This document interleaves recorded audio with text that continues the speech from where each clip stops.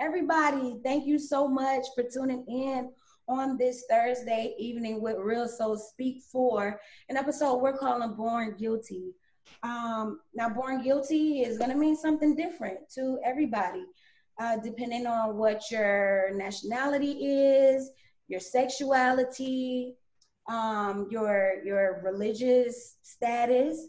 Um, people discriminate about a lot of different things, man. So we wanted to come to you guys today and just discuss, things that are going on, not only in the world today, but things that have been going on and what we can do as far as solutions to just help the state of the world right now, man. The state of the world is, we're just in despair right now, in a state of hopelessness. A lot of people just looking for answers. And again, we don't have those, but we are here to open up your eyes and your ears and hopefully your hearts to be able to receive other perspectives other than your own. And with respect to all other nationalities, as you guys can clearly see, we're all, of the African American or Black or Hebrew nationality. And so we don't have a choice except for to talk about our experiences because we just happen to be Black. We're not excusing or, disregarding any other races or any other sexual orientations or anybody else that may have experienced this type of racism, discrimination, or just plain out hate. So we have some exciting people on the feed with us tonight. We're gonna start with the gentleman that you are seeing, depending on where you are. He's up and to my left. This is JD Gallup. A lot of you on here probably know him, man. He is a pioneer here in Florida. And he hails from Augusta, Georgia, okay? Yes. I'm from Augusta, but my people from Georgia. I'm from Georgia too, so. She lying. They are, we kinfolk. She lying.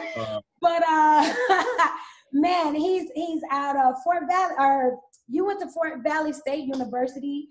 Yes, Fort Valley. This guy is educated, guys. He knows what he's talking about. We're talking about almost 30 years now in journalism.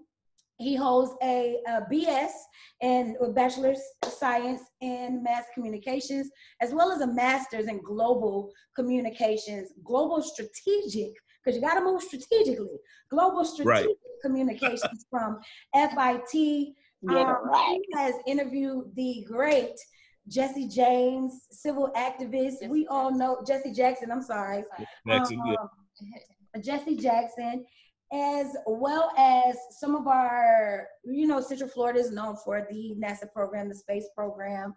And you have interviewed the Apollo 11 astronaut. I didn't know that. I guess I wouldn't have unless I researched you, but that's amazing. Bud Aldrin. Mm-hmm.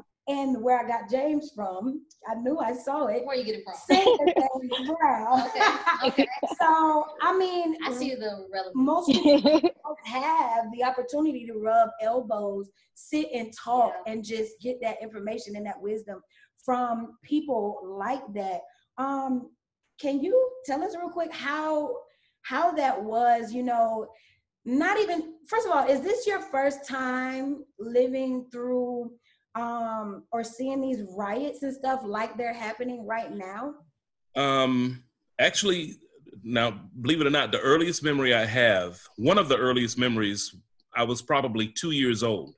And I was living in the projects in Augusta, Georgia, right?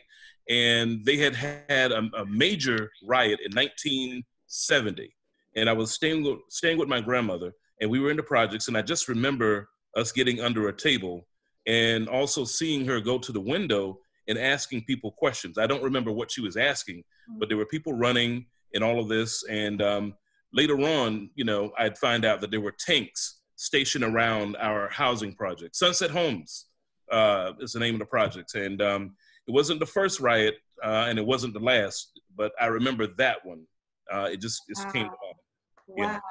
And to continue on with your bio, you got those experiences being a journalist with Florida Today and writing, doing reports on sites for USA Today. Man, those are amazing experiences. Yeah, and we need your wisdom and your knowledge on today to just kind of spill over onto us. You know, the next generation coming up, we're gonna have to strap up our boots, man, and get ready because this generation is a lazy generation. And as I was talking to Isola, me and Tiff last night had Isola on the phone, and Isola's 19, so I'm 36. So there's a huge age gap between us, and she had some just insightful things. I think people need to hear that. So we're all age ranges. Absolutely. Right here. You know, you have the experience and the wisdom. You know, we're trying to get it, and it's everybody represented here. So I think that is great. Isola, Hi. tell us a little bit about you. Well, okay. Like you said, I am nice. And why these cases that are going on with the Ahmaud Arbery's, the George Floyd's, the Breonna Taylors, and the numerous names that have not been forgotten, but we just can't remember to name them all. Like it's not enough paper to put all the names. Absolutely. Tell us how you feel about those type of things, being as young as you are. Absolutely. Well, first and foremost, hi guys. I'm Isola Russell. I'm 19 years old. I'm currently at Eastern Florida State majoring in psychology. And it is extremely, extremely important that we have this platform, especially for young people, and not only young people, but young Black people. Because oftentimes we don't see this dialogue being had where it's a bridge being made between the younger generation and the not so young generation. Yeah. We don't have that bridge like we used to have. So it's extremely important that for this to exist in the time that it does exist. Now, when we're talking about the Ahmaud Arbery and the George Floyd, everything that has happened, it stems from something. This isn't new. For a lot of people that are my age, unfortunately, they're just stepping into the realities of what a lot of Black people have gone through and what we have come through. Mm-hmm. And it's sad. It's really sad to me that this is their first view of really what it is to be Black in America. Let's call it what it is, to be Black in America. For me, myself, not growing up in the South, but moving here at such a young age and not really having those Southern roots. I came from Brooklyn. That's the North. You know, the North is different. When I came down here and I was instantly put into a Black church, a Baptist church, a traditional Baptist church at that, we sang those same Negro spirituals that brought our people over. When they marched singing to "We Shall Overcome." So instantly I felt this connection, and I felt this responsibility as a Black person, as a young Black person, as a woman, as a young Black woman. I knew I had an obligation, and I owed it to my ancestors to at least be the voice, trying to educate, because it is so tragic when you see these young lives. And I'm going to throw it back to Trayvon Martin because, to be honest, that was my first experience of racial injustice on a young person for my generation. For me personally, that was my first experience with it. And from that point going forward, it's like that opened the book, that opened everything for me. And it made it so clear that I'm Black. If I have never felt Black before, I felt Black when that happened. If I have never felt Black before, I felt Black when that happened. Because it's all of a sudden, it's like this huge magnifying glasses on you. Everybody's looking at you. And being a Black person going to school in a predominantly white society, I'm already a sore thumb sticking out. Every Black history. You got strikes against you. Okay. You were born with those strikes. Exactly. Black born guilty. And female. Born guilty. There was nothing. So I had to make sure that when I'm infiltrating these spaces and I'm going into these places where it's predominantly white, I have to know what I'm talking about, because if I don't know my narrative, that gives them the power to change, alter, or determine my narrative. And that's something We can't have that. That's it. Let me piggyback on that real quick and ask you a question.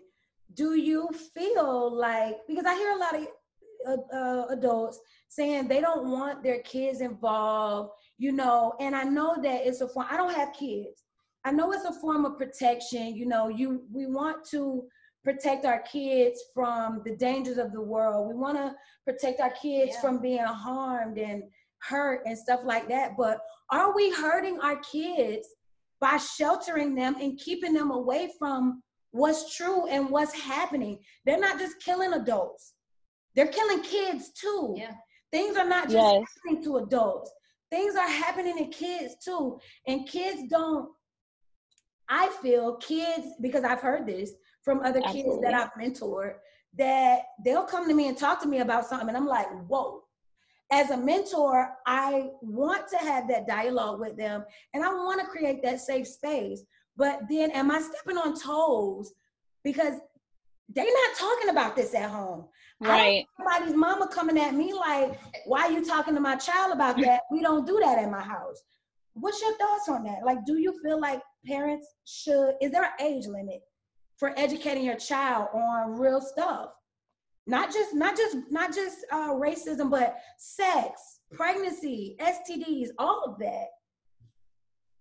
I don't think that there is, pertaining to the protest and what's going on right now, I feel, and this is just my personal conviction, I feel like you should have the children there, because if this is truly what is supposed to be a peaceful protest, why can't they be present? Why can't they be able to witness history? Because these history books that we have in school are not giving you the full picture of our history. They're picking and choosing what they want to tell you, because their job in the society that we live in is to create functional adults. And you can't function when you know the systematic oppression that your people have been through. It's gonna change your narrative. So as young Black children, we need to be on the forefront. We need to be marching with our men and our women and our sisters and using our voice. Because if we oppress this voice, when we get older, we're not going to know how to infiltrate these spaces and speak up when we're at a table full of white CEOs and you're the only Black CEO. You're supposed to be the one to open the door for the rest of us. But how can you open the door if you don't know what it feels like? There's something being there, the presence, the mist of being in all that the history books do not give you. So when you tell me, and I've seen a lot of things that say, why would you bring your child to a protest when you know it's going to get dangerous? You know things are going to happen. But if we take it back to 2 points, if we take it back to what was going on when MLK, when they were marching, and Jesse Jackson, they brought their kids with them. They brought their kids with them to march. They had their kids right next to them. The whole family, it was a family activity. They went out and they all marched. And when you say these are going to get, they're going to get rough, they're going to get, they're possibly going to turn out to be these dangerous events. They don't start off that way. Let's bring it back to Bloody Sunday. We were not marching to be attacked. We were met with affliction. Yeah. We were met with that.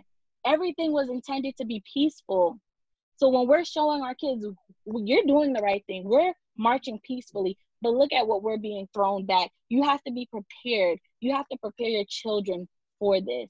And I feel kind of like you're doing them a disadvantage by at least not giving them the raw, uncut truth. You can't baby them forever. And unfortunately, being Black in America, you have to train up your child as a Black child. You have to make them aware of everything that may happen to them. As sad as it may be, as hard as it may be, as much as you don't want to do it, you have to, because it holds so much importance. Yeah, I agree. And JD, weigh in on it. So what was that now? I want you to weigh in. The same question with you regarding, is there an age? Like, how do you know when the appropriate time to talk to your kids? Like, how do you go about preparing them as well as protecting them? How does that look? Well, I think the only example I have is, what my mom did with me, which was from being a little child, telling me, at age 2, this is what you do, this is what you don't, age 3. And she wasn't afraid of me going out and seeing things. You know, for the most part, you know, like she wouldn't let me go swim. That's one thing. But she would drop me off at the library and say, go read, pick up a book. I don't care what it is, any kind of book, go read. So you have to expose your children to the real world. If you don't, then they will shelter away in a corner somewhere. If their focus is on video games, that's what they'll think about. But you have to engage them in the world. If you live in a town that has a lot of history like Cocoa or Titusville, take them up to the Harry T. Moore site, the cultural site, Harry and Harry T. Moore. Take them to the Buddhist area. Take them to NASA. You have to engage them. You have to show them. You have to craft the world for them. Because if you don't, at any age, somebody else will. Exactly. That's true. I agree. And so to piggyback off of that question, so for me, it was the first time I've ever protest, right? So, and it was in Louisville because I'm from Louisville, Kentucky. And recently, it was the first time I've ever protested. And in my mind, the media had always said, they showed images and showed videos that these protests were so negative, right? So all of a sudden, now my image of a protest is, oh my gosh, is everything okay? I hope they don't start looting down here, or I hope I don't get hurt. I hope I don't get shot. And so it formed my opinion on a protest. And I don't have any children, but there was a lot of times where I heard my friends say, hey, we're not taking our kids down there. But honestly, when I went to the protest, and I've been to 2 protests since this thing has started, and it's been so peaceful. It's been such a peaceful in how the world has come together. And we are living in such a time as this, that it is an amazing time. And yes, it's tough. And yes, you know, people had to have lost their lives for us to come together, but we are here. And like George Floyd, like they had I seen it on Instagram, and the kid, his daughter was on there and said, my daddy changing the world. And so like, wow. Said that, you know what I'm saying? This kid, she's 6. She said her daddy changing the world. So why are we holding our kids back and not letting them see the history that's taken? So George Floyd, we don't know what his background is. It don't even matter what he did in the past. It does not matter. But what we do know, that he has made such an impact. Breonna Taylor has made such an impact. Ahmaud Arbery has made such an impact. And Trayvon Martin's and all the countless names have made such an impact for us. And we would do them an injustice not to protest. Why don't be in silence? And we've been in silence for so long. And so it's time to speak up. Yeah. I was watching this video. I just posted it, I think last night or early this morning. A baby, and that girl could not have been any older than 5 or 6 years old. Okay. I'm pushing it with 6. And she was like, no justice, no peace, no justice. Her energy was everything. She meant that. Everything. With her core. I'm voting for her when she runs. I'm not even so sure that she's running for something. I'm not even sure that she actually knows the depth of what she's doing. But I think something in her that either her parents, grandparents, who knows, deposited, and I think it is just manifesting into this beautiful little leader and activist. Yeah. And I have to find out that young lady's name because I want to watch her grow. I don't have kids, so I just take everybody else's babies and love on them. But I want to watch that young lady grow. That was very powerful to me. So moving on, what you got, Tiff? So I guess what does, because I know like the title of this is Born Guilty, right? So pretty much like what does that mean to you guys? So for me, I know instantly when we were coming up with this Born Guilty, it reached deep. Like I literally had to take a step back and be like, oh my goodness. And I just feel like it's a stereotype for people that society has formed. So even gender, their sexuality, religion, and people subconsciously judge others based off of their views of how the world has viewed them or has shaped their thoughts. So I guess my question is, so what does Born Guilty, we can start with Mr. Jeff, what Born Guilty Oh, okay, Mr. JD. I'm sorry. Well, Born guilty cool. means. Mr. Jeff is good. Mr. Jeff's good. Okay, cool. Yes. But yeah, what does that mean to you? Well, from a couple of different areas. Okay, so being born guilty, I wasn't really aware of, me being as a Black person as a baby, as a child, right? And I told you I had early memories.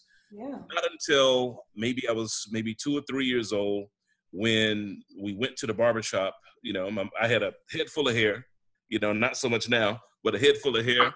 And I was walking to the barbershop, and the guy comes out and he says, white guy, and he was drunk. I didn't know he was drunk, but I knew something was wrong with him. And he looked at me and he looked at my mom and he said, nigga, he didn't say nigga, he said nigger. Look at those with niggers. The hard R. Right, Hard yeah, G. hard R. You got to have that in there if you're from the South. There is a difference. Okay, for those who don't know. And I felt scared. I felt different. That probably is what it is. I felt different. So I felt like, oh my, why me? Why us? And, I sheltered under my mom at that point. So being born guilty kind of makes me reflect on the Blackness. And you don't know how it is until maybe you get around other African Americans, other Blacks, people of, African descent, and you talk about it like we're doing now, like the nation is doing. I was on the phone with an attorney earlier today, Black attorney, and we just shared some of the same burdens, and we've been talking about some of the same things with everybody else, and we came together, and it's like, wow, we're all going through the same thing right now because of what happened with, Mr. Floyd, and what happened, with the young man in Georgia, Breonna in Kentucky. We're sharing the same thing. So being born guilty, that's kind of what it means to me. Coming into the understanding that you're different, you're going to be different. The second thing it kind of means to me is from a religious standpoint, and it kind of goes into my view of humanity. You read the Bible, you read the scripture, and you find out, Adam and Eve, and they ate a piece of fruit. And so after that, everyone who came through had to begin to really work on the relationship with God, because we're in a fallen state. When you read the scripture, that's what it says. So we have to repair not only ourselves. See, and this is the part that people miss, but we have to repair the other person. That's important. We have to put the sparks back together. So that's what that means to me. Okay. You know what? I really thought you were really finna go there with the spirituality part. So, okay. So when you said that, because I never thought about that from that aspect, I never used that perspective. Jesus was born guilty. He was absolutely perfect. Was. He was perfect. He was still beaten. He was still ridiculed. He was still talked about and accused by his own people that was around him, walking with him, seeing him in all of his perfection every single day. They still lied on this man. They still turned him into the police, but he still had to die for something that he didn't even do. That's deep, Miss Iconic. He still had to die for that. Yeah. Yes. And it wasn't about him. It was very clear it was never about him, so to speak. It was about him saving humanity. Right. Okay? Absolutely. So when you put that spiritual aspect with the Ahmaud Arbery's, the Trayvon Martins, the endless names, George Floyd, they died not in vain. Absolutely. Almost, and I don't mean to be insensitive when I say this. I'm not being insensitive at all. But they died for a purpose. Yeah. A greater purpose for, the bigger picture. And man, to bring equality and change to humanity, to salvage the rest of humanity that is left. And to, so that I never thought about it like that at all. Yeah. And sometimes you don't know that you are fulfilling a purpose by helping somebody else, but that may be the sole purpose why you were, I'm not saying it in these cases, might be why you're put on this earth and you're walking with us. So in a sense, when they died to a greater cause. Martin Luther King, the Kennedys, any of them, they may not have had perfect lives, but when they died, they were perfected in their mission to help others, whether they knew it or not. So right. It's true. Yeah. Isla, you have anything to add to that particular? Yeah, so like what does born guilty mean to you, Isla? Well, even before Crystal asked me to be a part of the live, as soon as you guys posted that you were doing the video, the live, I immediately knew I was going to attend.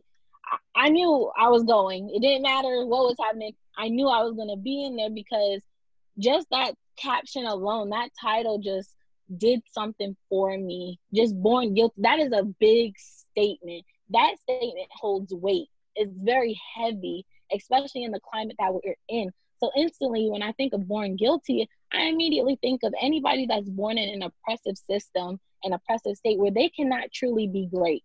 Mm-hmm. We use that term a lot, but do we really know what it means to be great? Oh, Let's get to it, because there's a lot of people who are standing in the paint right now, but don't really know what they're standing for. They really don't know. So when I think of, okay, I'm born guilty, how can I progress like my counterpart? Can I truly get to the next level as easily as my counterpart? And the answer is no, because of a pigmentation, because of a dose of melatonin. That's what it is, just a little dose of melatonin. And that stops me. Yeah. I'm born guilty because of melatonin, literally, because of who I am, because it's been this systematic oppression that's been placed on me and my people that marks back 400 years ago. Like, it's so much more to just, not even just Black people alone. Like you said earlier, Crystal, there's so many different forms, people who come in that are born guilty. And to me, you don't even have to be born guilty. Somehow you can be placed in a heritage, in a cultural background, and something that just automatically makes you guilty. So it's not only born guilty. Sometimes you could be put into situations that make you guilty. You can be put into cultures that make you guilty. You can be put into religions that make you guilty. Like we discussed yesterday, Crystal, with the religions. Not everybody agrees with each other's religion, but we do know that there is one religion. And I don't even too much like saying religion, because that's a different topic for a different time. I mean, I'm using it for this purpose. Yeah. If, as it pertains to myself, when people say, "Oh, you're religious," I say, yeah, "Don't dare curse me like that." Right. I ain't nothing religious. I'm spiritual.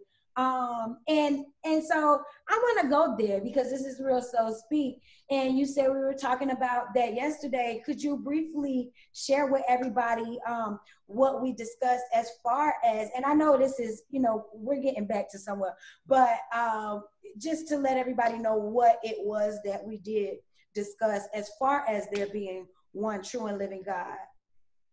Oh, of course. So what we were really trying to spark on is that it's a unity. We have multiple different affiliations. That's the word I'm going to use. We have multiple different affiliations on what Christ is, who's Christ, different beliefs of what Christ is. But at the end of the day, we know there's only one true living God. Some of you call him Allah, some of you call him Muhammad, but there's one true living God when we break it down. But due to what another person might believe is not right, because I believe in Jesus and you believe in Allah, you think I'm wrong. So I'm born guilty in your eyes. I already have this oppressive state over me in your eyes because we don't believe in the same thing. But at the end of the day, it's one solid thing. And the thing that I believe in that no one could ever sway me on is that I know that there's a God who came in blood, died for me. There's a Jesus who died on a cross. 3 days later, he rose up. I believe that there is a Trinity. I believe Father, Son, the Holy Ghost, and nobody can sway me on that.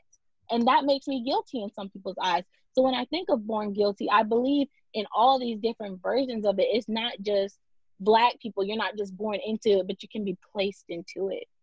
Okay, and again, I'm getting somewhere, but what do you say to the people who say, oh, Christianity, that's the white man's way of controlling Black people? I definitely believe you have to know the word for yourself. I've always learned that if you do not know the word for yourself, then you give other people, like I said earlier, the power to change and alter your own decisions and your own viewpoints about it. You have to read it for yourself. I feel like everything was created by something. Everything was created in its way. I believe God created everything, but there's an origin to it. There is an origin to it. But I'll tell you what the origin is, because you're beating around the bush. I'm going to tell you what the origin is, okay? Go ahead, girl. And I believe, this is my beliefs. I'm not trying to sway anybody's belief. I'm not trying to bring anybody to the Christianity, spirituality bandwagon. This is my belief, and I believe this. Nobody can sway that. Christianity, wow, like you said, okay, people say it's the white man's way of controlling us. I think that just like they don't want us to generalize the police that commit these acts of brutality, just like they don't want us to generalize white people, just like we don't want to be generalized as Black people, right. I don't think that they should generalize Christianity. And I said that to say, I feel that Christianity, yeah, there are people who take advantage and who use it as methods of control, money, manipulation, and everything else. There are some straight up evil people who so-called are preaching the word of God and misrepresenting what God prophets. So I believe that Christianity was, I don't want to say the word taken, but I believe that Christianity came from the ideas and the ideology and the knowledge and wisdom of our Egyptian people. I feel like there is way too much evidence. If you research your history, if you look at these old pictures before they started changing them to look at all blonde hair and blue-eyed white people, these people were Hebrew and Israelites. They by the sun. They are not light-skinned at all, okay? Not at all. Call it what you want to. Call it a dark-skinned white man, whatever, but he ain't got blonde hair and blue eyes, and neither do the rest of them. There may be a couple sprinkled in there. You know, you'll see like the Egyptians. I've seen fair-skinned Egyptians with the gray or the bright green eyes, but they're nowhere near that pale-skinned picture that has been pounded into our mental. You know, by nature, we're human. We're not creatures of faith by nature. It is not in our nature to have faith. Mm-hmm. It's not. We have to work towards it. We have to work towards that. It is in our nature to believe what we see and believe and faith. Yeah. So faith is the opposite. Yeah. Faith comes by hearing. Okay. So I was just getting to the point that nobody wants to be generalized. Nobody wants to be put in a group of people, but how can you not pay attention to, okay, for example, I have white people on my page, and I've seen on other pages on social media or even text messages where people are like, I don't understand why people are treating white people so bad. I just saw this guy give a white lady a nasty look and he was just rude. And I was like, okay. And she was like, but that's not called for. You can't say what's not called for and how we should feel when we're the ones going through it. So I explained to her, I said, okay, I get you. You're right. You know, we shouldn't generalize. I said, but look at it this way. If somebody is walking in the park and gets bit by a dog, and then they go walking the next day and they get bit by a different dog, and they go walking the next day and it continues and continues, and every time they have an encounter with a dog, they get bit. Do you think that somebody is not going to have an innate fear of dogs Do you think that I'm going to approach a dog and be like, oh, come here, little poochie poo? No, I'm going the other way. I don't want the dog near me. And I'm not comparing white people to dogs. I'm just making a comparison because that's what I think of in my head. Nobody is going to keep getting bit without feeling some type of way. By nature. Anybody want to add to? I'll say this right here about religion, okay? Religion is a way to, when I say religion, I don't mean the Bible religion. I mean religion is a man-made thing. It's a way to control people. It's a way to keep people in line, like education, public education. And I think the sister said this earlier.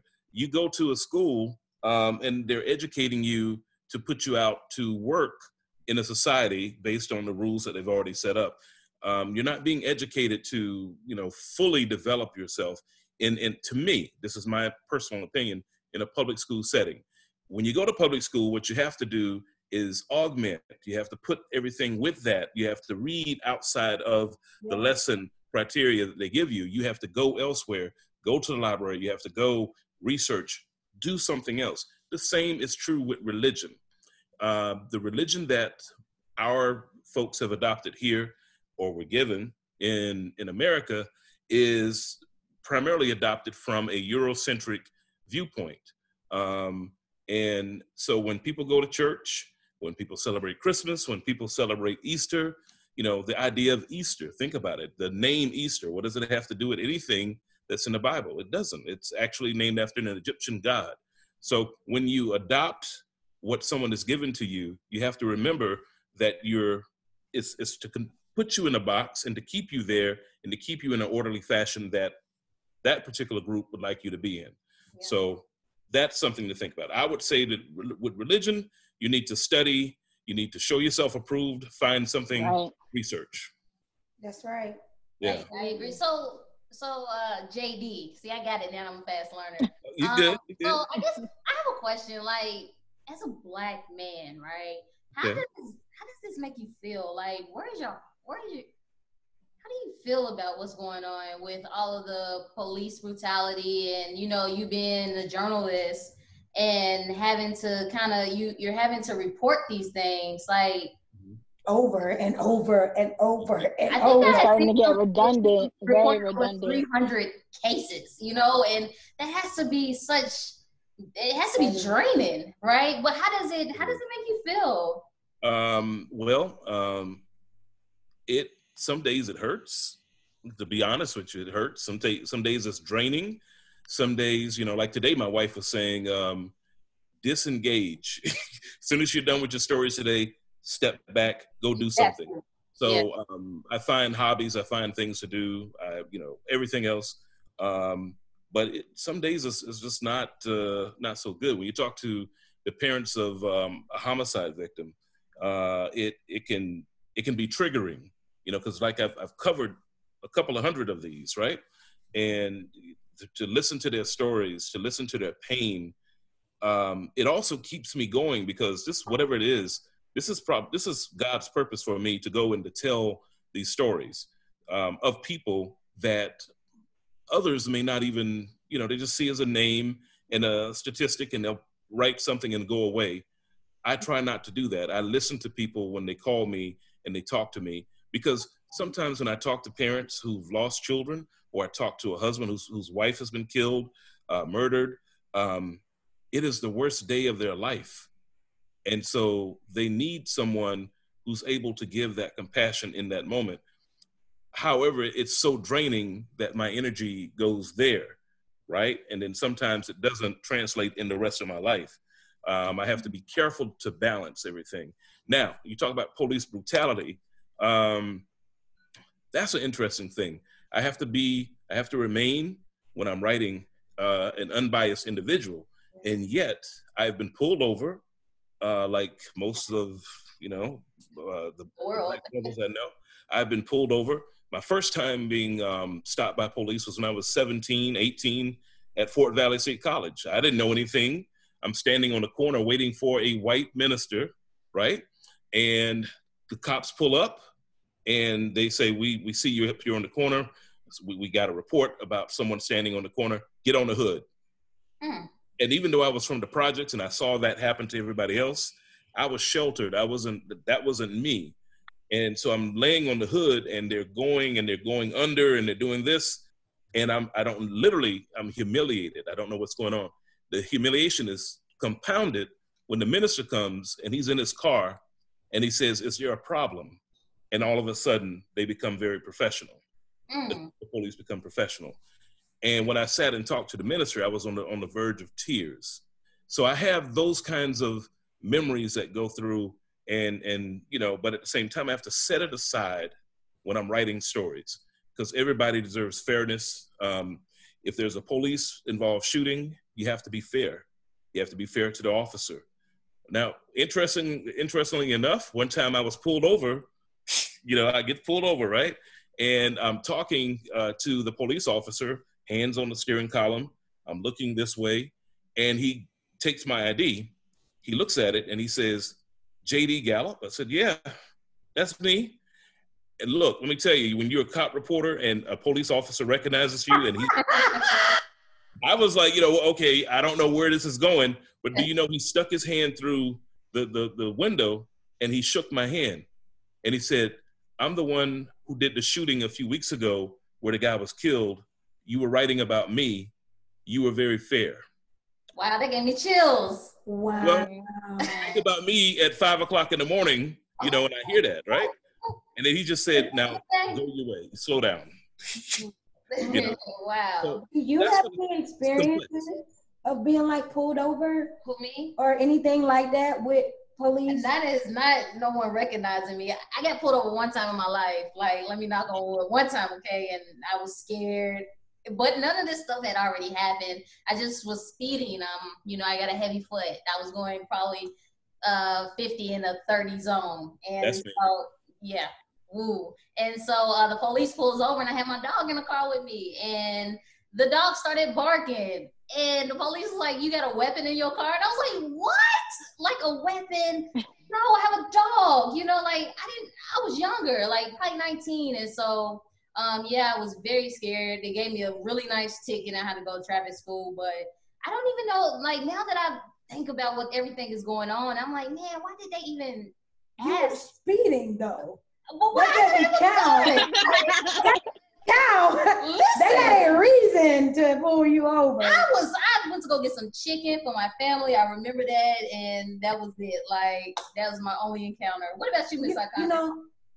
I want to tell you guys, and this is the first time, I think the only other person I've ever shared this with is my dad, and that's because I called him in hysterics, crying when it happened, and I couldn't bring myself to talk about it again with anybody else. And I want to share it now because it's relevant, as far as getting pulled over. So I'm a traveling makeup artist. I travel with tons of equipment, lights, chairs, tables, suitcases full of makeup and hair stuff and all of that. So I'm going down to Key West, travel every weekend. Every weekend I'm traveling. So I go down to Key West, and I think I made it to like Marathon County, which I think is right before you get to Key West. But anyway, so I go to Burger King, grab something to eat because I'm hungry. I've been in the car all day. I'm almost at my destination. I'm literally 7 minutes to my hotel. Pull out of Burger King. I don't know if any of you guys are familiar with South Florida, especially down there. The roads are very, very narrow. There's a lot of one-way. This wasn't a one-way, but when you ease up and you can't really see because it's like trees everywhere. So I'm like, damn, I can't see. I needed to cross and go the opposite direction. I look. I can't really see. I ease up. As soon as I got ready to go, I see a truck, like a F-150, F-250, hightailing it. And I'm like, whoa. And I slammed on my brakes and they went, and I'm like, shit. So now I'm like, okay, I'm shook already. So this cop, mind you, I'm going across traffic, turning left. Okay. This cop is coming this way, going the way that I need to go. He opened up his window, stuck his hand out, stopped the traffic, put his lights on, stopped the traffic for me to get out and turn left. So I'm like, okay. So I rolled down the window. I was like, thank you. And I said, whoo, I wasn't never going to make it out of here, right? So I'm driving. Next thing I know, like this cop, I don't know where he went or how he even got in the mix of traffic, but I see him like speeding with his lights on. And I'm like, ooh, what he on? What he got to do? So I said, let me get over, child. So I get over and he's following me. And then he's talking on his loudspeaker. I don't even remember what he was saying. I was already nervous. So I'm like, is he pulling me? So I'm like, oh my gosh. So I literally went maybe 2 blocks, if that. And I got back over, turned off. I turn off. This man runs up to the car. He's on his walkie-talkie. He comes. I'm like, let me just get my ID and stuff.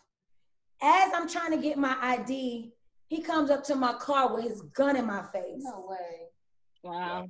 Telling me, drop your hands, let me see your hands. And I'm like, oh my God, I was just getting my ID. He's like, put your hand, I'm like, my hands are up. Like, what are you know? So now I'm extremely shook. Wow. Okay, Yeah. I'm on my way to work. I don't have a break. When I get there, I can maybe take a bathroom break, eat, so I thought, and go straight to work. I had on my work clothes and everything.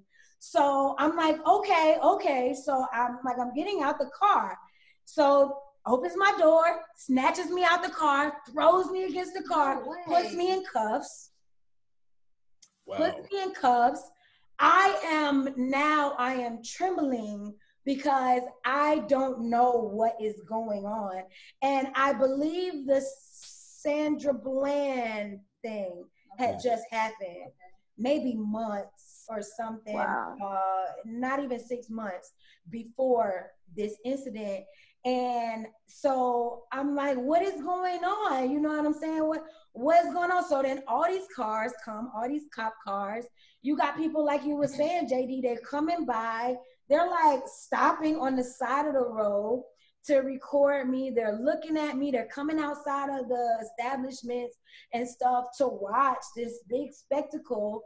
All these cops are there. And so finally, when he calmed down, it wasn't even him. It was the other guy that came. He was more calm. And so I'm like, sir, could you please tell me what is going on? Like, I don't know what is happening.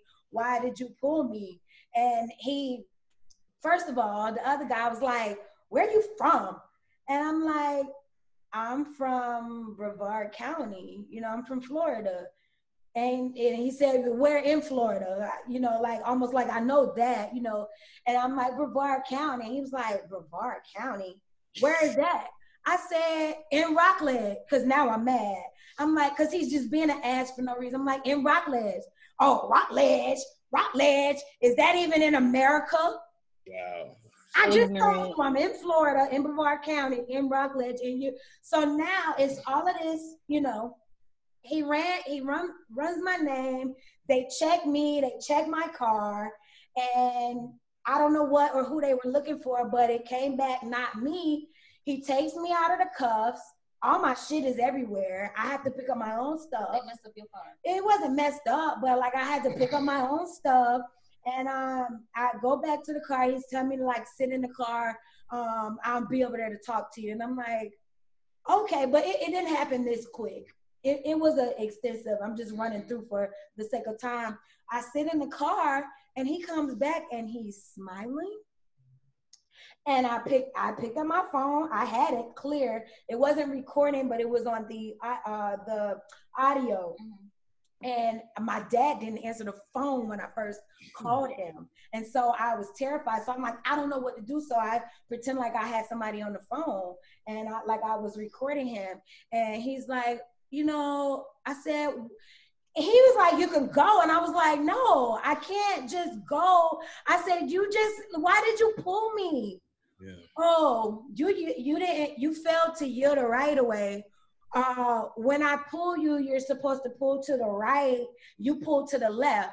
I say, when you pulled me, I pulled to the left. I didn't feel safe pulling to the right. And the law says that I don't have to pull over until I feel safe. I go to a place where I feel safe, and that's what I did. Oh, well, he gave me a ticket. What? And yeah, and I said, sir, I said, that's not good enough for me. I said, you literally dragged me out my car, you snatched me out my car and threw me in cuffs. I'm on my way to work, now I'm in hysterics. And he was like, well, you have dark tint on, you expect me to see who's in your car with tint that dark? Could you imagine how I feel? I said, no, I can't imagine how you feel with a gun in my face. I said, I can't imagine that. I can only imagine how I feel. I said, I literally thought that you were gonna shoot me. It wasn't a taser. It was a gun in my face. Wow. You know, on top of that, I've dealt with domestic stuff. So all of that I've had a gun in my face before. It's not fun, man. And until people really understand how that feels to be dragged out your car and I don't say drag, I say snatch. Let me say snatch, because that's what he did. He didn't drag me out, he snatched me out, thrown in cuffs, humiliated, and then you give me a ticket? And I felt horrible about it because I didn't fight it, JD. Everything in me said, fight it because you were not wrong. But you're talking about 7.5 hours away that I got to drive and go to court. I call, tried to get like a public attorney or whatever to represent me so I didn't have to make that commute. And they wouldn't do it. They was like, no, you have to come only until it gets to a certain point, like a arraignment or whatever. Then can we represent you? But for now, you have to be here if you're planning on taking this to court. And it was just, everything was just against me at that time. And even one of the ladies, I don't know how truthful it was, but she was like, I'm going to be honest with you. I looked at your reports, and the cop that wrote it up, he's not going to let this go, and he's going to show up for every court date. And so you will have to fight for this. If this is what she said, you could fight. Wow. You can fight, if you really believe that you were innocent in this, you could fight it. But this cop is a bulldog. He's a beast, and he's not going to let it go. And I was torn for months and months. I finally took the ticket, took whatever charge they had tried to, give me or whatever, some little petty something, and paid it off. And now that sits on my record today for absolutely nothing. And it tore me up because I'm not a person that gives up. I'm not a person that allows anybody to bully me, regardless of the sacrifice or the circumstances. I'm not that person. And it hurt me to my heart. So like, I don't know. I didn't know how to tell somebody that happened, because somebody's original or somebody's first thing was going to be like, you didn't fight it? What? Here I am telling other people, fight. Stay vigilant, stay diligent, and fight. And then I backed out, and I had a weak moment, and it was, I felt forced to accept the situation that I was given. So do you regret now not fighting? Or do you? I try not to have regrets in life, honestly. I try to learn from it. And it's just a mental thing, Mm-hmm. But I learned if it was to happen again, I would fight it. Yeah. I believe I would fight it. That's interesting, Miss Iconic. Isola, like, have you had any encounters with police? I have. Actually, last year when I had first got my first car, I was coming back because my sister, she moved to Vieira, and I live in Palm Bay. Mm-hmm. So it was really late one night. I think I had just graduated, and I was up in Vieira, and I was coming back late at night. It was like 12 o'clock, so it wasn't too late. It was still kind of heavy traffic on the road, but not too heavy. But I was coming back from Vieira, and I decided to take Wickham instead of getting on 95 because it was just too dark. Something was just like, just take Wickham straight down. It'll lead you right to my house. So I have a heavy foot too. I'm not gonna sugarcoat it. I have a heavy foot too, so I have this thing when I get to a red light and people want to race me. I'm just that type of person that, if we're merging and you're in that right lane over there, you're going to wait for me to go. You are going to wait for me because, listen, this little Nissan is going to push. I don't care if you're the biggest son I'm going to push it. So we were at the light. The light had just turned green, and my foot, there was no hesitation. My foot was on that gas. And as soon as I pushed that gas and it started pumping, all I heard is, woo, woo, woo, woo, woo, woo. And I'm like, oh my gosh. I've never been pulled before. Never in my life been pulled before or anything like that. So at this point, I'm frantic because I already know. I have this preconceived notion of what police are, who they are, what they do to people who look like me. I already have that in my head. So first of all, where I wish I could go back and do it over, I pulled into Staples. There was nobody out there. It was no cars or anything. It was just me and the police officer. When he came out his car, I was already shaking because I was already nervous because I didn't know what was about to go down. I had no idea. I'm trying to turn on my phone to put it to recording because I don't know what's going to happen, but my hand is shaking so bad.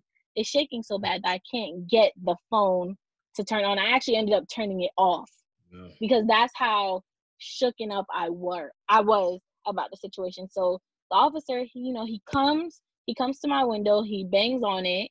I have my hands on my wheel. I'm not moving him off the wheel. I said, yes, officer, is there, what's the problem? What's the issue? He's like, I asked the questions here or something like that.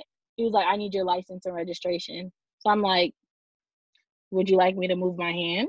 Because I'm not letting go of this wheel. I said, okay, it's in my dash. I'm going to reach for it. And I'm going to reach for it. Like, I'm being very big, boisterous about every little thing because I don't want this man to think that I'm doing something that's threatening to him.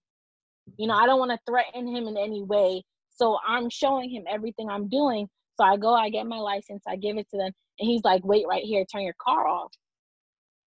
And I'm like, okay. So he goes and he does what he does. He runs my thing and he tells me, he comes back. He's like, and at the time, my car wasn't in my name. It was in my father's name. So he runs it. Everything is ran. He comes back. He's like, same situation. Because at first he had this whole demeanor like, very, kind of negative in the sense, very aggressive. And when he came back and he ran it, he was like, oh, you were speeding. And your license plate, your tag is expired. And I was like, oh, okay, I wasn't aware of that. I'll make sure to get it checked or whatever. He was like, I should give you a ticket, but I'm not because this is your first offense or whatever the situation was. So I'm just like, at this point, I'm just like, okay, this could go one or two ways. I can get very, because our instinct, when we feel attacked, you get an attitude immediately. So I was trying to refrain from that. I was trying to very much bring myself down. And I was like, okay, sir. Yes, sir. Yes, sir. No, sir. No, sir. Trying to do those things. So after the whole situation was done and he left, I just sat there because I was so shaken. And I called my dad and I was like, I just got pulled over. I'm leaving. I'm leaving her house. I just got pulled over. I'm on Wicca. And I'm like shaking. He was like, are you okay? I was like, I can't drive there. Like, did they pull a gun on you? Just breaking down all the logistics of everything that happened. And I was like, no. And I remember talking to him and I was like, wow, like, I feel black. Like, I feel it. Like, I've never felt like that. I've never felt like that before. I said, just a stop. There's no reason for you to feel like that. And even going into the situation, I hadn't even pulled my car over yet, and I was already shaking because I already knew what the possible outcome could have been if I wasn't trained. Let me say that, if I wasn't trained for that situation. Luckily, I'm blessed to have had someone to teach me how to react in those situations. Yeah, so that was like my first experience, like with the police officer. And I've had some after that, but that one really set the tone for how I approach situations with police officers. And I'll be the first to say it's not just white police officers. I do it with Black police officers too. Because sometimes when you work for the badge and you work for these people who are over you, sometimes, you know, you do have a job. I'll be the first. You have a job. Exactly. So you have to make yourself, you know, you have to do things. You have to do things that you sometimes don't want to do, or that, you know, you don't want to be the outcast in your field. So you're going to assimilate to what's being done around you. So even with Black police officers, sometimes I'm still yes sir, no sir, hands up, you know, I'm still all that. Yeah. I would like to ask you guys, and I've heard a lot of people quote a lot of different things, and these are people on news. These are, I have some quotes from people on Facebook. Have a quote from Orange Guy, and even a guy named Ted Williams, who is known for representing cops legally, I believe, that are involved in police brutality. But what do you guys feel about the rioting and the looting that is going on, in addition to kind of like the super violent protests and everything? Because there's people that are saying, okay, you know, that's enough. Y'all did enough. You can hush now. There's no need to do all that. I heard people say, and I personally, I don't condone the rioting and the looting. I don't steal. I stole a chili packet moons ago and I went to jail. I didn't want to stand in line. So I just stuck it in my, you know, little seasoning. It's like less than $1. And they took me to jail for that. So I do not steal. So I ain't playing with it. Oh, girl. I don't do that. Ooh. But, you know, the rioting, a lot of people are saying is unnecessary. And I want to know you guys' thoughts about that. Tiff, what do you feel? So, man, it's a hot topic. It's the first time that I've ever seen this happen. Like, you know, you read it in the history and stuff. Again, I don't condone it, but I think that people have met their boiling points, and so this is the way they express themselves. Okay. Not saying that it's okay. It's very unfortunate, but I'm not gonna be like, shame on y'all, because people hurt differently. Okay. Isla? I definitely feel like the rioting, the looting per se, not the rioting, but the looting itself, I feel like to an extent it's taken away from the message, because when you look at these videos of people breaking into the Nike store and stealing sneakers and stuff like that, like, that's embarrassing. It's embarrassing that's because this is what they're going to show in the media. They're not going to show the peaceful things. They're going to show the looting. They're going to show these provoked things. But at the same time, as far as the rioting, these riots don't just, nobody says we're going to go riot. It always starts as a protest that turns into a riot. Let's put it that way. It is exactly by them. Yeah. Exactly. So when we're talking about the protest and the looting and everything, I definitely feel to an extent that it is necessary, because when you are angry, you want them to feel what you feel. Yeah. You know, it may not be in the best way or the best form, but you want to feel heard. You want to feel felt. Like when I say I want you to feel me, I want you to that. Yeah. And I feel like when they went out there, that's what they meant. Y'all are gonna feel me.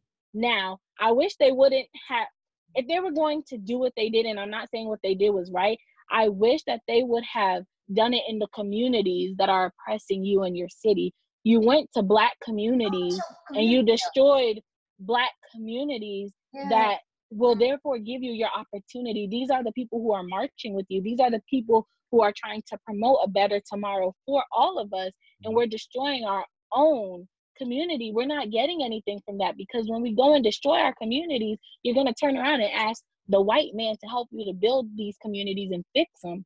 But if we go and burn down their stuff, and I'm not saying that's right, but you want to be felt, you want to be heard, why would you do that to your own community? Issue I have with that, as far as the protests and everything, it going. Keep marching. Keep doing what you are doing. Do not grow weary. Do not grow tired. Because guess what? You may not see the end result in your lifetime, but you're going to see a lot of things change. Things are going to change. When Martin Luther King and Malcolm X, when they marched and when they did all these things and changed legislature, they knew that there was a possibility that they would not see it in their lifetime. But they knew that the effects of what they were doing right now were going to have an outcome on their children and their grandchildren and their grandchildren's grandchildren. They knew that what they were doing had lifelong effects. So we cannot grow weary. We cannot grow tired. We cannot get to a place where we're overly exhausted. We have to remember to feed our own selves at the same time as we're trying to feed the rest of the world. But do not stop, because we're being heard. It may not seem like it right now, but there's a shake. There's something that's about to happen. There's going to be a break. Something is going to happen. Yeah. And JD, I want you to weigh in on this too. But what I was going to say, Isla, have you ever thought about, because people are saying, don't mess up the Black communities. There's a lot of people in the Black communities that don't support anything Black. They don't support. Oh yeah, absolutely. They turn a deaf ear and a blind eye to everything that does not directly affect them. And I feel that people just don't have, like, anybody, they're like anybody could get it, Black, white, whatever, because none of y'all are listening. I feel like people are just expressing themselves, and these are impoverished communities and impoverished people. A lot of them, all they know is the streets, and they're not just Black. The matter of fact, the majority of the mobs of people that I've seen rioting and looting, even the protests that me and Tiff went to together in Orlando, the majority of those people were white and Mexican and Hispanic, and they weren't Black. Yeah, they were not Black. And I, for one, get tired of people only showing up when it's. I had my own aunt. I had my mama's sister to tell me, why you care so much about what's direct in Georgia. And I said, because what's going on in Georgia is going on here, it's going on in California, it's going on in Kentucky, it's going on everywhere. What happens to me happens to her, happens to you, happens to all of us. Mm-hmm. What happens to one happens to everybody. And so I just think that people don't, they're not letting nobody get out of this. They don't have any care about whether it's Black owned or white owned, because them same Black owned people aren't coming out to march. They're being quiet because they want to keep their white business. They want to keep their white customers and their white consumers absolutely right. happy. And I feel like they are just letting the Black community down. Some of them. JD, weigh in. Oh, that's a lot to take in. But it's good though. It's good. It's good conversation. I'll start with this right here. America was born out of a riot. Period. 1776. Group of people got upset with the king, and they got upset because they were taking the money, but they weren't getting the representation that they wanted. In other words, they wanted representation. The king wouldn't give it. So they went out, they got a few people, including Crispus Attucks, and they threw the tea out in the Boston tea, in the harbor. Mm-hmm. That's an uprising. That's a riot. That's how the country was born. So a lot of times, we kind of miss out on history. How a person is born is usually sometimes that tells you a little bit about the life that they will be going through, So riot after riot, this country has had. And it's kind of amazing. A lot of people are short-sighted on history today because they sit back and they go, how can they destroy their own communities? Where some of the most major riots we've had in this country were other people coming in to destroy our communities. Oh, yeah. Okay? Mm-hmm. You have to kind of understand it. So we learned that. If they don't value you, then why should you value you? And so you target your own places. And then the other thing too is we value what other people value. So we go and we look for the Jordans, we look for the Gucci.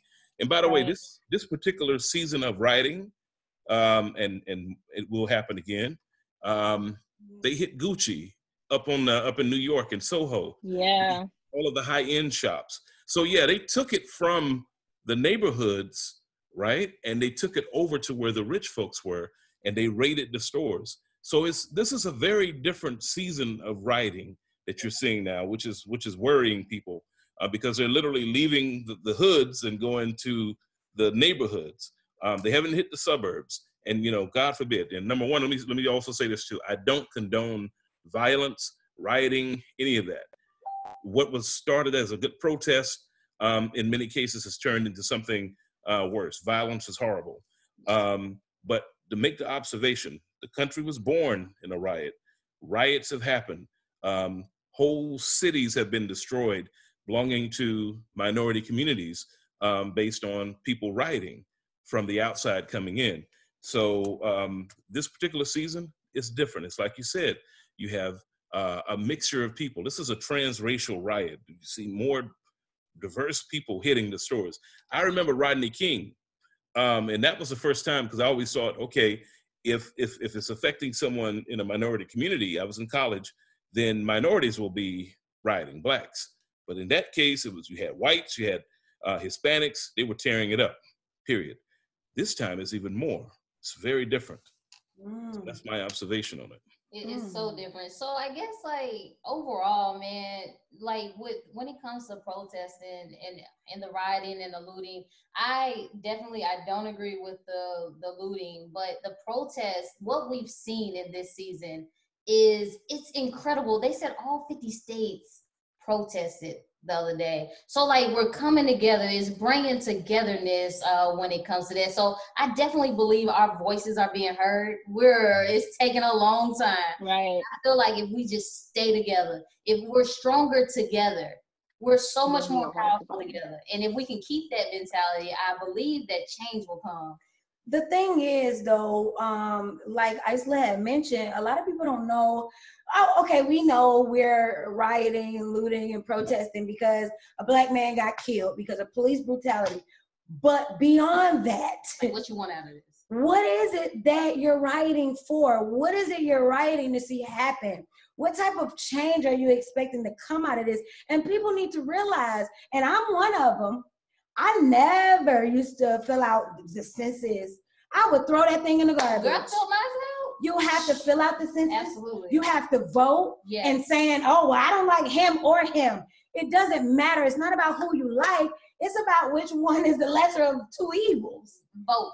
Which one is the lesser of the two evils? You gotta vote for somebody, because if not, that fool gonna win again. You gotta vote. We gotta vote. That's the number one outcome of this whole thing is everyone needs to vote. Our voices, we need to vote. And it's not just on a federal presidential level everywhere. Either. People don't vote for local legislation. People don't vote for state legislation. People don't vote for all these people are making up, the laws and everything. Yeah. And it's the bigger picture. Absolutely. So what can we offer? If anything, everybody, what can we offer, JD? So I'll say this right here. Okay, so what we're seeing is something that's probably closer to an uprising. This is pretty big. You talk to people who study international affairs, and they'll tell you that what you're seeing in the streets of America today, what you saw at the White House the other day, where people were about to go in, they actually got onto the grounds of the White House. Had they set a fire in the building, that would have been unique. The last time the White House got set on fire was by the British in the early 1800s. Things would change. But I'm saying all of that to say this right here. So you have millions of people protesting, not even talking about the looting, but protesting. So right now, if you notice, there's a shift in how people are responding. I'm not talking about just minorities, but we're talking about the majority. People are coming out, they're joining Black Lives Matter, they're walking around, and it's all because of that video, that one video. And it wasn't, and don't take it the wrong way, it wasn't wildly violent, okay? There wasn't a lot of thrashing around. The man literally had his life, he was laying down, and he was begging for his mother. He wasn't fighting back. Mm-hmm. I think that may have had an impact on people. And then he was slowly just saying, please let me breathe. And the guy did not move. And the people on the sidewalk who were trying to help him, the police were pulling out the mace to spray them. They didn't spray, but they pulled it out. So what you have now is a response to that. And people now have more power than they probably think. And I'm just saying this from my observation. This is the time to begin saying, let's change the DA if the DA is not working for it. If the prosecutor is too punitive, if he punishes us, and I'm talking about people in, period, let's change it. Let's do some structural changes on how police treat people, like the way you were treated. Does it have to be that dogged? Do they have to dog folks out to that degree? We have to begin demanding changes if we want them, and now is the time. I'm telling you. Right. But it's a very delicate situation. So just wanted to make those little quick observations. That's tough, man. Like that is so hard to like. You got me emotional over here just reading that video because man, that hit so hard. Yeah. So what do you guys have to say to people who say rioting has, and I've heard this countless times, I stopped counting it once I started hearing it. I was like, oh my gosh, people are now saying rioting, and I quote, rioting has nothing to do with the death of George Floyd. How do you counter that? Well, I'll say this. I think it has, and this is my observation. I have to couch it that way because as a journalist, when I begin to go out and cover these stories, I have to put that aside. But my personal observation is that rioting does it does have an impact. Yeah. It can change how people think about situations for the good or for the bad. So when Dr. King was shot and killed, there were riots all across the country. Washington, D.C. was in more smoke than it was, the other day. Do you know, so in that short period of time that Dr. King was killed, between that and the riots, they began changing housing rules. They shut down Wall Street for a few days to mourn him. They did all types of things. They said, we got to change some laws. And they literally changed it. One day Dr. King is alive, he's disrespected. He's not even seen as somebody who's a viable leader. He's shot. Then they began making changes. And in the meantime, people are wondering, how can we stop rioting? How can we stop the people from reacting like this? And they began to implement certain changes.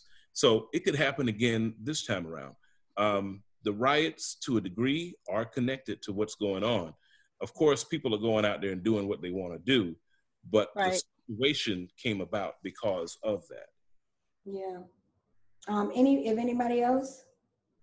Go ahead, Isla. I definitely think that George Floyd was a catalyst to something that was already boiling up.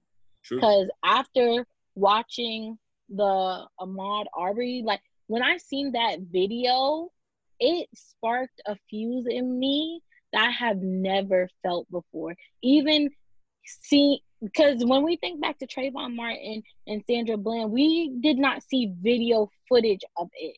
We literally sat and we watched people take their last breaths. Innocent people just die on the street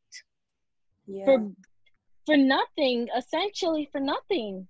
This man was jogging in a neighborhood freely because that's his right. He has the right to do that. And these people trapped him and shot him and killed him in the street. And then we look at George Floyd. He was already on the ground. He didn't have anything. He was already on the ground. His hands were behind his back. And you couldn't let up off his neck for a little second to give him a breath. He sat there and called out for his mother. 8 minutes and 46 seconds, 26 seconds. You stood on this man's neck as he took his last dying breath. Yeah. That, if it didn't spark anything, I would be outraged. I would be blown back if it didn't spark anything. When you see the inhumanity and you see how Black people are being treated, you can't avoid it now. We can no longer say, well, it's not left to suspicion. Yeah. We know you have video footage of what's happening. You could see it for yourself. So when we're talking about rioting has nothing to do with George Floyd, it absolutely has something to do. It absolutely, because now you see what we feel. And I don't know if you guys watched the funeral today or took a second and looked at it. But during when the funeral procession, when it was playing, they were showing footage from around the world of people in masses, just standing and coming together for a common good. And they were people of all nationalities. They showed New Zealand, they showed Europe, everywhere they're coming together. And these are protests. They're standing up for what's right. And this wouldn't have happened if we would have not had these videos, if we would not have these things be brought to the public. And that's why I'm so grateful for social media. As toxic as it may be sometimes, it is definitely needed. It is necessary for us to see these things, because you cannot run away from what's being seen. You can't run away from it when it's in your face. So it's absolutely necessary. It is necessary. And unfortunately, Louisville, Kentucky has it where, you know, it was a no-knock rule, you know, and so they killed Breonna Taylor 8 times, and she was asleep. Like, are you serious? So that hits home tremendously. We didn't see the fact that she was asleep. And everybody say, stay safe. How do you stay safe I'm at home and I'm not safe, or I'm in the car, or I'm in the grocery store. It's just so many different things. But we just really want everyone to know, like, just don't lose hope in spite of all of this. I mean, it's such a tough time to be in, and everybody's energy is very high. And, you know, everybody is having boiling points and things, but just don't lose the hope.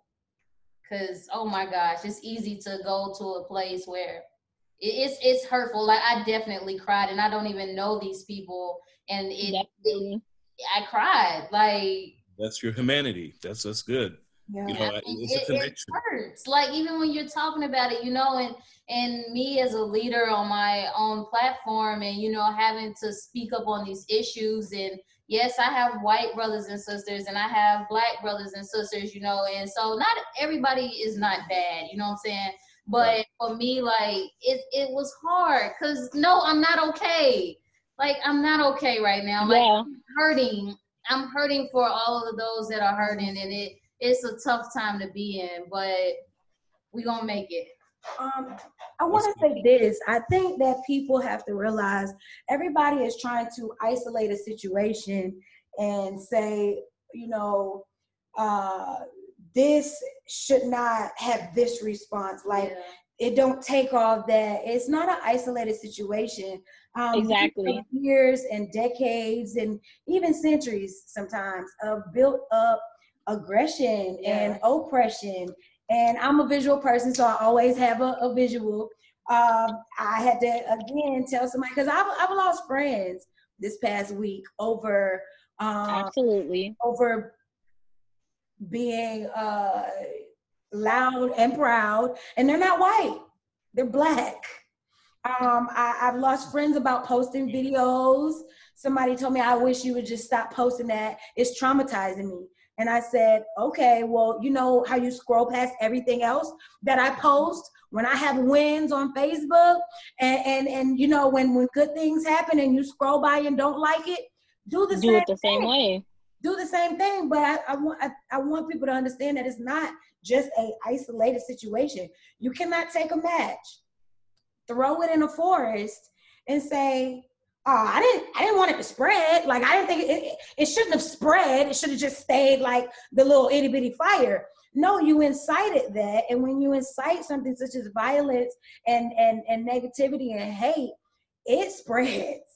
It does. It spreads fast. And so people need to definitely understand that their actions are a part of that as well.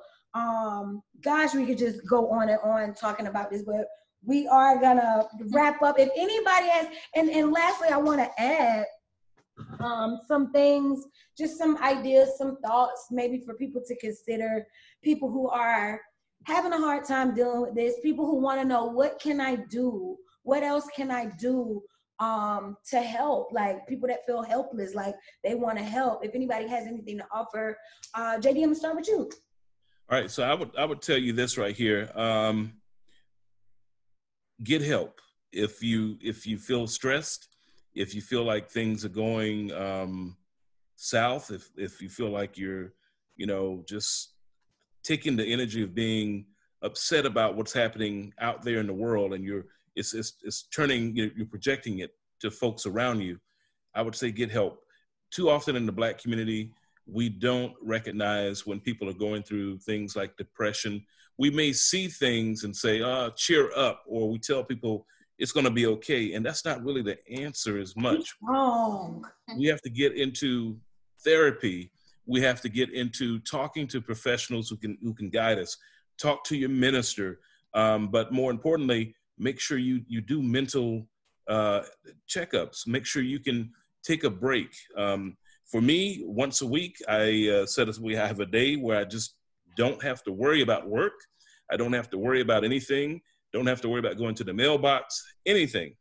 I highly recommend it, that everyone check yourself. Make sure you're mentally healthy, emotionally healthy. It's very important. Okay. Isla, anything to add to somebody who's just struggling with what we're going through, and also, or people who want to help? Like, what advice do you have for people, or any resources that you can offer as far as what people can do from whatever level they're at to help? Yes, of course. So first and foremost, I just want you guys to know that it is absolutely okay to not be okay right now. It is perfectly fine to not be okay with what's going on right now. That is you. That is how you feel, and you need to acknowledge your feelings. Don't mask them, acknowledge them. But if it is having a negative effect on you, like JD said, you need to deal with that, because we don't want you to channel them in a negative way. We want you to channel them in a positive way. So as going down that positive way, whatever you do, whatever it is that you do, whether you're a singer, you're a writer, you're an artist, you're a speaker, you're an activist, make sure you're projecting your message in what you do. If you're going to paint something that speaks up for what you are feeling. If you're a singer, sing something, write something, do something to channel that. Exactly. Do something, and make sure that what you're doing, that is also portraying your message. Make sure whatever you do, put all of you into it, because it will help. Secondly, vote. Young people, your vote is so important.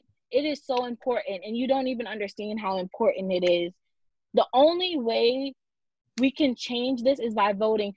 People did not march for you to not vote. They did not take those boycotts. They did not do all that for you not to vote. It's so important. Our vote matters. The Black vote is what they want. If you don't see how they're trying to get at us, how they're trying to get us to vote for them, all these little tactics that they're using, our vote is so important. So you definitely need to get out there, be at the polls, govern yourself accordingly to all these candidates, so you're an informed voter. You're not just someone voting off of the sake of voting. Make sure you're informed. And lastly, to all my protesters, keep doing what you're doing. Everybody who's out there, who's on the front line, if you can't protest for whatever reason it may be, make sure that you're writing, you're donating, do something, because when you apply pressure, things start to break. When you apply pressure, that's when things start to happen. And they're feeling us right now. I can tell you that they're feeling us right now. And if you need any donation list, if you need to see what's going on, if you're a protester and you've been arrested and you need that legal help, if you go onto my page, Isla Russell, in my bio, underneath where it says Jesus is the plug, there is a link to Amanda Seales' website, and it has everything that you are looking for, all the protests, all the information. If you're going to protest, how to protest, what to expect, if you're arrested, who to call, who can help you, Black businesses, everything that you need. So please, please, please govern yourselves accordingly. And God bless you guys. Wow. Well, first and foremost, JD and Isla, thank you so much. Well, we ain't there yet. Are we not there? giving people advice. Oh, okay. Well, I'm sorry, but I'm still gonna tell you thank you. Again, because I'm probably gonna speak after this. No, I'm just kidding. But like both of you guys said, like, take breaks and know how to, take steps back from social media, or just giving yourself time to process these things. And like you said, Isla, it's okay not to be okay. And find an outlet where you can express yourself differently, and make sure that you are part of the solution and not the problem. The problem. So definitely go vote, because it's so imperative in such a time as this. But I mean, overall, you both nailed it. Yeah. And yep, I agree with everything that everybody said. I do want to offer these things, and I will post them some type of way. But for those of you who are watching, if you're looking for things to do, and these things came from credible people, this is information that I've been pretty much compiling from Bishop T.D. Jakes, from Reverend Al Sharpton, from my pastor in Houston, Pastor Keon, as well as from Sean King.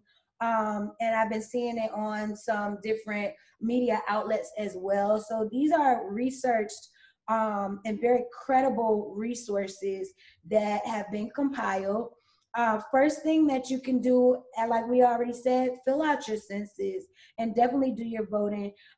If you want more information in detail, there is a number that you can text. So for justice for George Floyd, you want to text Floyd, FLOYD, to the number 55156. And if you want to find out more information about what you can do to help, organizations that you can join, you want to text DEMANDS with an S, DEMANDS, to that same number, 55156. Okay. Connect locally to your local movements. Any movements in your community, in your county, in your state even, that are doing things that you see. They're not just sitting back collecting money. They're out in the community. They're making things happen. Connect with those local movements. There is a blackout day coming up, July 7th, that the rapper T.I. put out and has pretty much went. I hear people from a girl in Germany told me that they were in Germany before it hit the media, told me that they were in Germany protesting, and they're even participating. You know, I don't know how that works with the time and stuff, but anyway, July 7th is an economic blackout day. And I'm going to say for the United States, because again, I don't know how it works overseas, but that day you don't want to spend a penny. So anything you need to buy, it's the same as budgeting. When you budget, you just take from one place and put to another. You still get what you need, but you're controlling it, okay? So we want to try to get a grasp on the economy that we serve with our dollars. You know, multi-millions and multi-billions of dollars.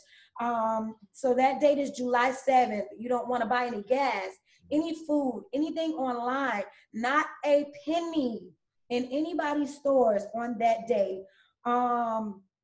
And assist other people with their healing. Like JD, you mentioned, it's not just about us. Anything that I could do, if I could, you know, be an ear, or, you know, let other people know about the resources that are going on, do that. And lastly, link up with those people like Sean King, who are just powerful people you know, around. And man, Sean King is a great guy. I ain't gonna get into that, but if you go to Sean King's, any of his page, SHAUN King, and call, you can get on a mailing list, which I am on. So every time he sends out an email, I get on there, I email and call. I haven't called yet, but I plan on it. You can email and call these elected officials, and they have, when you call, there's a recording, because it's like, I don't know what to say to legislation or elected officials. I don't know how to speak their language. They prep you. When you call this the number, and I'm sorry, I don't have the number. You have to get that off of Sean King's page. When you call the number, they give you a small recording, and they prep you, you know, for what to say, what not to say, how to speak, be kind, remain patient, and hit them on a city, state, national, as well as federal level. Those are the resources that I use and will be using in the future moving forward. And those are the things that I want to offer to the viewers, and just you know, I know people are losing hope and losing faith, but we can't. We can't. We have faith in the Easter Bunny. We ain't never seen him. And bunnies don't lay no damn eggs. Sure. We have faith in Santa Claus. We ain't never seen him come through Nan Chimney, yet we leave cookies and milk out every year. We ain't never seen Nan Tooth Fairy, but yet every time we lose a tooth as a child, we stick that tooth under that pillow. So you can look at it as negative. I'm looking at it as we were trained as kids to have faith. That's something that we got out of as adults. So I am just pleading with everybody to continue that. If you think about that and the things that are man-made, that traditions that we believe in, never seen them. Let's believe in something greater that we've never seen before and stand for that and be a part of the change. Absolutely. Absolutely. All right, Tiff. All right, Deandra, man. Cool. Well, y'all, again, thank you so much for watching our Born Guilty. We're so grateful and honored for not only our panelists, but our viewers that took the time out of their day to just come and show love with us. So, y'all, you know what? If you don't stand for something, you'll fall for anything. And we are grateful for you guys. And this your girl, Tiffany Tucson, baby. And this is Miss Iconic, the hostess that always does the absolute mostest. And today I'm doing the mostest with JD Gallup and Isla Russell, not to mention my girl Two Tone. We are so thankful, y'all.